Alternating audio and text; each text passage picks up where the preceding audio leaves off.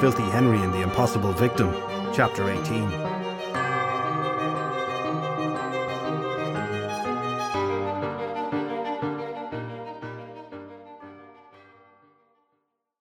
Once again, Shelly and Filthy Henry were standing in a fairly standard-looking field in the middle of nowhere, for the second time in as many days. Shelly looked about quickly, then stared at Filthy Henry. "So it was all an act?" she asked him. The fairy detective shrugged his shoulders and let go of the shadow orb. He returned Dagda's coin to his coat pocket, then took the magical glass sphere from Shelly. "The least you could do is tell me when you're using me in one of your cons," Shelly said, annoyed. "The less you knew about it, the better you acted," Filthy Henry said. He held the shadow orb up to his right eye and peered inside it. "You're a terrible actress, and any lines I gave you would have been obvious to Dru. Ergo, just drop it." Shelly glared at the fairy detective and considered giving him a swift kick in the shins. She would have done so as well, if not for the doubt in her mind as to whether or not she would be subject to some magical retaliation. "Don't you think you were a little hard on Dagda earlier?" she said. Filthy Henry lowered the orb for a moment, looked over it at her, then returned to staring into the swirling magical mist inside the object. "Nope." Shelly decided to drop the topic. There was something very final sounding in the tone used by the fairy detective. Instead, she looked at the shadow orb properly. So much had been happening in Dru's store that she barely had a chance to look at the object. It was roughly the size of a large head of cabbage and seemed to be an unmarked sphere of thick glass. Within the sphere, a purple cloud of what Shelly assumed was gas swirled around. Every so often, the purple would roll back on itself and become black. As she watched it through her fairy sight, Shelly had the overwhelming urge to look away, to see something other than the orb. Even looking at it with her normal vision required a great deal of effort, as if the object itself was making her want to look at something else. "These things really don't want to be seen, do they?" she said. "Nope, crafty little things. But this is a really good one." He handed it back to Shelly, rapping his knuckles on the surface of the sphere twice. "Should get you about 40 minutes of partial invisibility," Filthy Henry said. "Me?" "You! I can't do it. I need to go and ask Balor and Bres distracting questions. Maybe tell them that I've figured out the motive or something like that. They would see you as leverage if I sent you in alone while I searched the place. Meaning, you use the orb, and I go do the heavy lifting." "But what if I get seen? Does the orb make me invisible to things with eyes as well?" Filthy Henry looked at it thoughtfully, then frowned. "No. What gave you that idea?" Shelly considered giving him one of her usual thumps to the arm for being a wise guy, but the shadow orb took both her hands to hold comfortably. Somehow the withering look she gave him had no effect either. "What are you planning then?" "Nothing too crazy," Filthy Henry said, his face a mask of innocence. He pointed at her and Shelly saw, with her fairy vision, the telltale glow around Filthy Henry's hand that indicated he was casting a spell.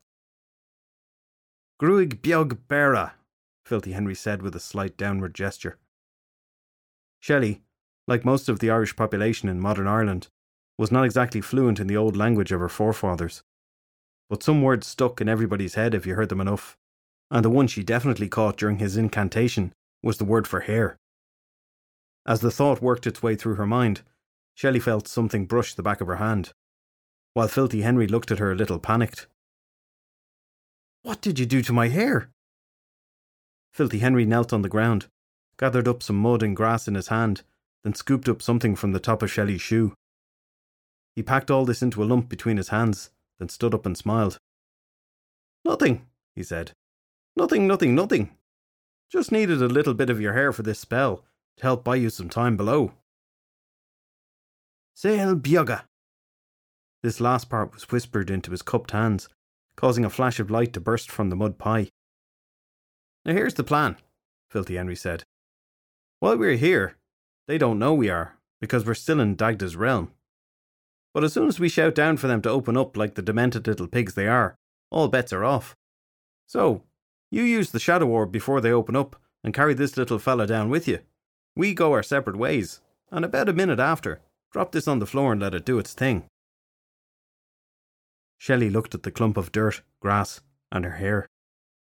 What is it? Look, if I had to explain everything to you, we'd be here till Judgment Day. Trust me, I'm the fairy detective. Fine, Shelly said, with a resigned tone in her voice. How do I use this orb? Hold it on two opposing sides, then press with all your strength. The beauty of these things is they can be used by normal humans without magic in them. But also, they're so simple to use, nobody even thinks about it. Shelly did as he said, pressing firmly against the glass with all her strength. Her hands passed through and into the orb, allowing the purple gas inside to escape. It poured out, flowing over her hands, and swirled up her arms and around her body. In a matter of seconds, it had completely covered her from head to toe before the glass orb shattered into pieces, the shards falling to the ground. The gas settled down and gave Shelley's entire body a slightly purple outline. Perfect, Filthy Henry said to Shelly as he handed her the pile of mud. He then checked his watch. Now, it's going to wear off in 40 minutes, and the time is 24 minutes past 8, so just keep an eye on that. I gotcha, she said. Right, let's do this. Bres was leaning against a pillar in Balor's throne room, watching the skitters unsettle the maggot Trent. It never ceased to amaze the Dark God just how uncomfortable the creatures made humans. Back in the good old days, whole villages of maggots would run and hide in their homes as a single skitter walked by. Presumably, it had something to do with the incessant hissing the black balls of hair made, or maybe it was the black hair itself. Maggots all seemed to have a dislike of spiders, some developing a full-on phobia, which was hilarious in its own right, because if they knew what Balor and Bres had planned for Ireland, they would have something to be truly terrified of. The deer, on the other hand, wasn't fazed by the creatures as they hopped about the place on Balor's throne platform.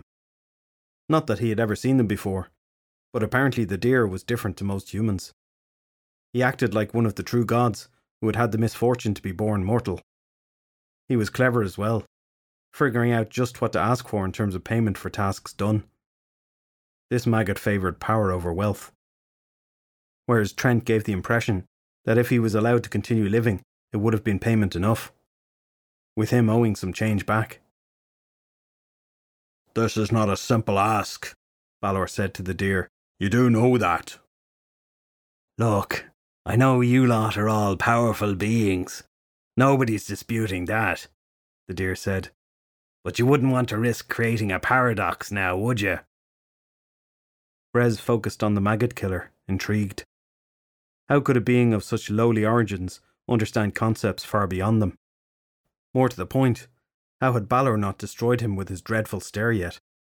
It took very little to anger the true chief of the gods, yet the deer was still standing. A paradox, Balor said, scratching his great scabby eyelid. Yes, you needed me to get rid of the dummy god, so that the other gods could get rid of the father god. Meaning you lot win your war, because they don't have healing gods to help keep them on their feet. Ireland is a very different place.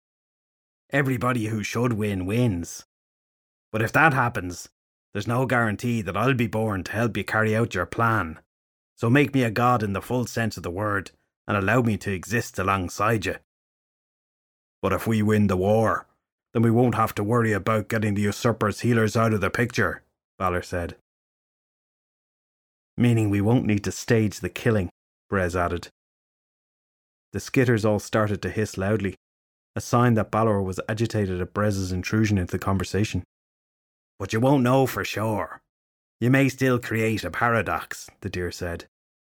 So why take the chance? Besides, who's to say you won't have need of my particular skill set, even if you do win the war?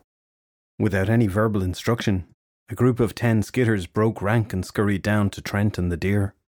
They formed a tight, hairy circle around them and started to guide the men down a hallway that led away from the throne room. Bres looked at Balor's giant closed eye, confused. We have guests, the grotesque god said. Can't risk letting them see the tools out on display. Not when we're so close to having the usurper remove his friend from existence. So close to a well-deserved victory. Filthy Henry strolled into the throne room like he owned the place, his hands in his pockets and coat flapping behind him.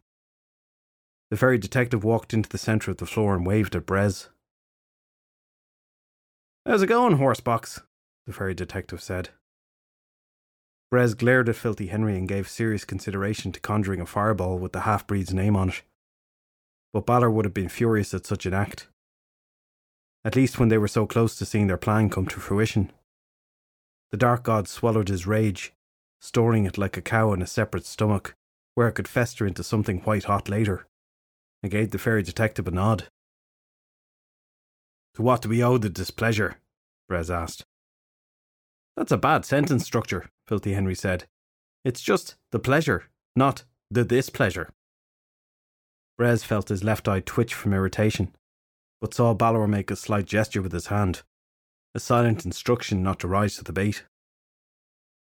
"He's correct, Bres," Balor said. "Sometimes you do muddle things up. But Henry, to what do we owe the pleasure of your company?" Two skitters had returned from the hallway down which the deer and Trent had been ferried, showing no signs of being out of breath.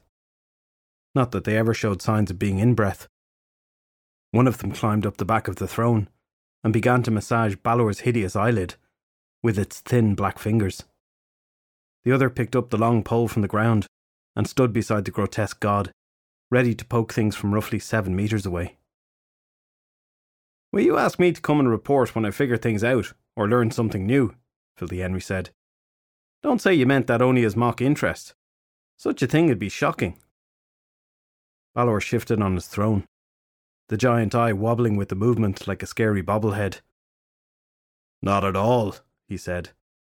"The chief of the gods should know just as much as the usurper does when it comes to matters of importance such as this. If you can kill one god, even a false one, you can kill us all."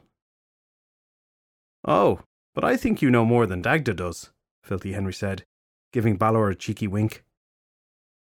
At the mention of the fat god's name, the hissing of the skitters increased. Bres noticed the tone which Filthy Henry had used when he spoke that last sentence. Balor was not used to dealing with maggots and would probably not have spotted it. The Dark God stood up straight and brought his hands behind his back. Whatever the fairy detective was up to could require some powerful spells to be conjured in order to teach the half-breed a lesson. The rules be damned. "But of course," Balor said. "Please, tell me what you've learned. I think time is running out though, correct?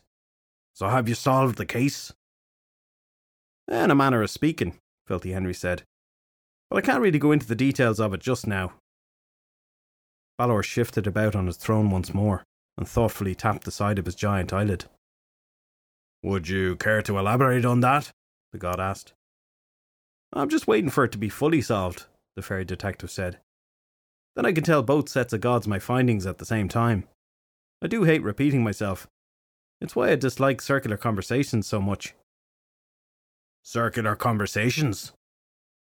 Filthy Henry nodded as he strolled over to a section of wall with a brick jutting out from it. With no grace at all, he plopped down and used it as a seat. "Really should get some chairs or something in here. Maybe a sofa over there," Filthy Henry said, waving his hands around and in the direction of the opposite wall. "It'd make it easier for people to come and visit you." "Yeah, circular conversations. You know what I mean? When someone goes, 'What do you want for dinner?' And you don't know, so you say, 'Whatever, it doesn't matter.' Then you ask them what they want for dinner, and they say, 'I don't mind, I'm easy.' So you suggest something to eat, but that isn't what they want. So they go and ask you what you want, and before you know it, you bludgeon them to death, and are on the run, all because nobody ordered a pizza." "Is this insane babble actually important?" Bres snapped. "There's a dead god up there after all, and another one about to die because you're down here rambling on about things we don't care about." "I fear Bres's little outburst is right," Balor said.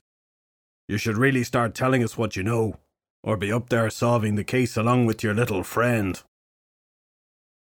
Silence descended on the throne room then. A few of the skitters started to give a low hiss and moved around from behind Balor's throne so that they were unobstructed in their hairy gaze of the fairy detective. "Where's your helpful maggot half-breed?" Balor asked, leaning forward slightly on his throne. Funny you should mention that, Filthy Henry said with a smile. She's off being helpful. Bres! Balor roared, causing a shower of dirt and dust to fall from above. The god did not have to be told twice. He teleported away in an instant.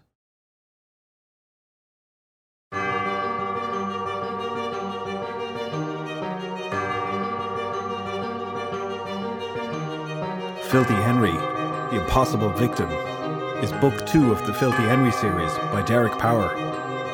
This completely free audiobook version was narrated by Niall Milton. Other Filthy Henry books are available to buy on Amazon Kindle.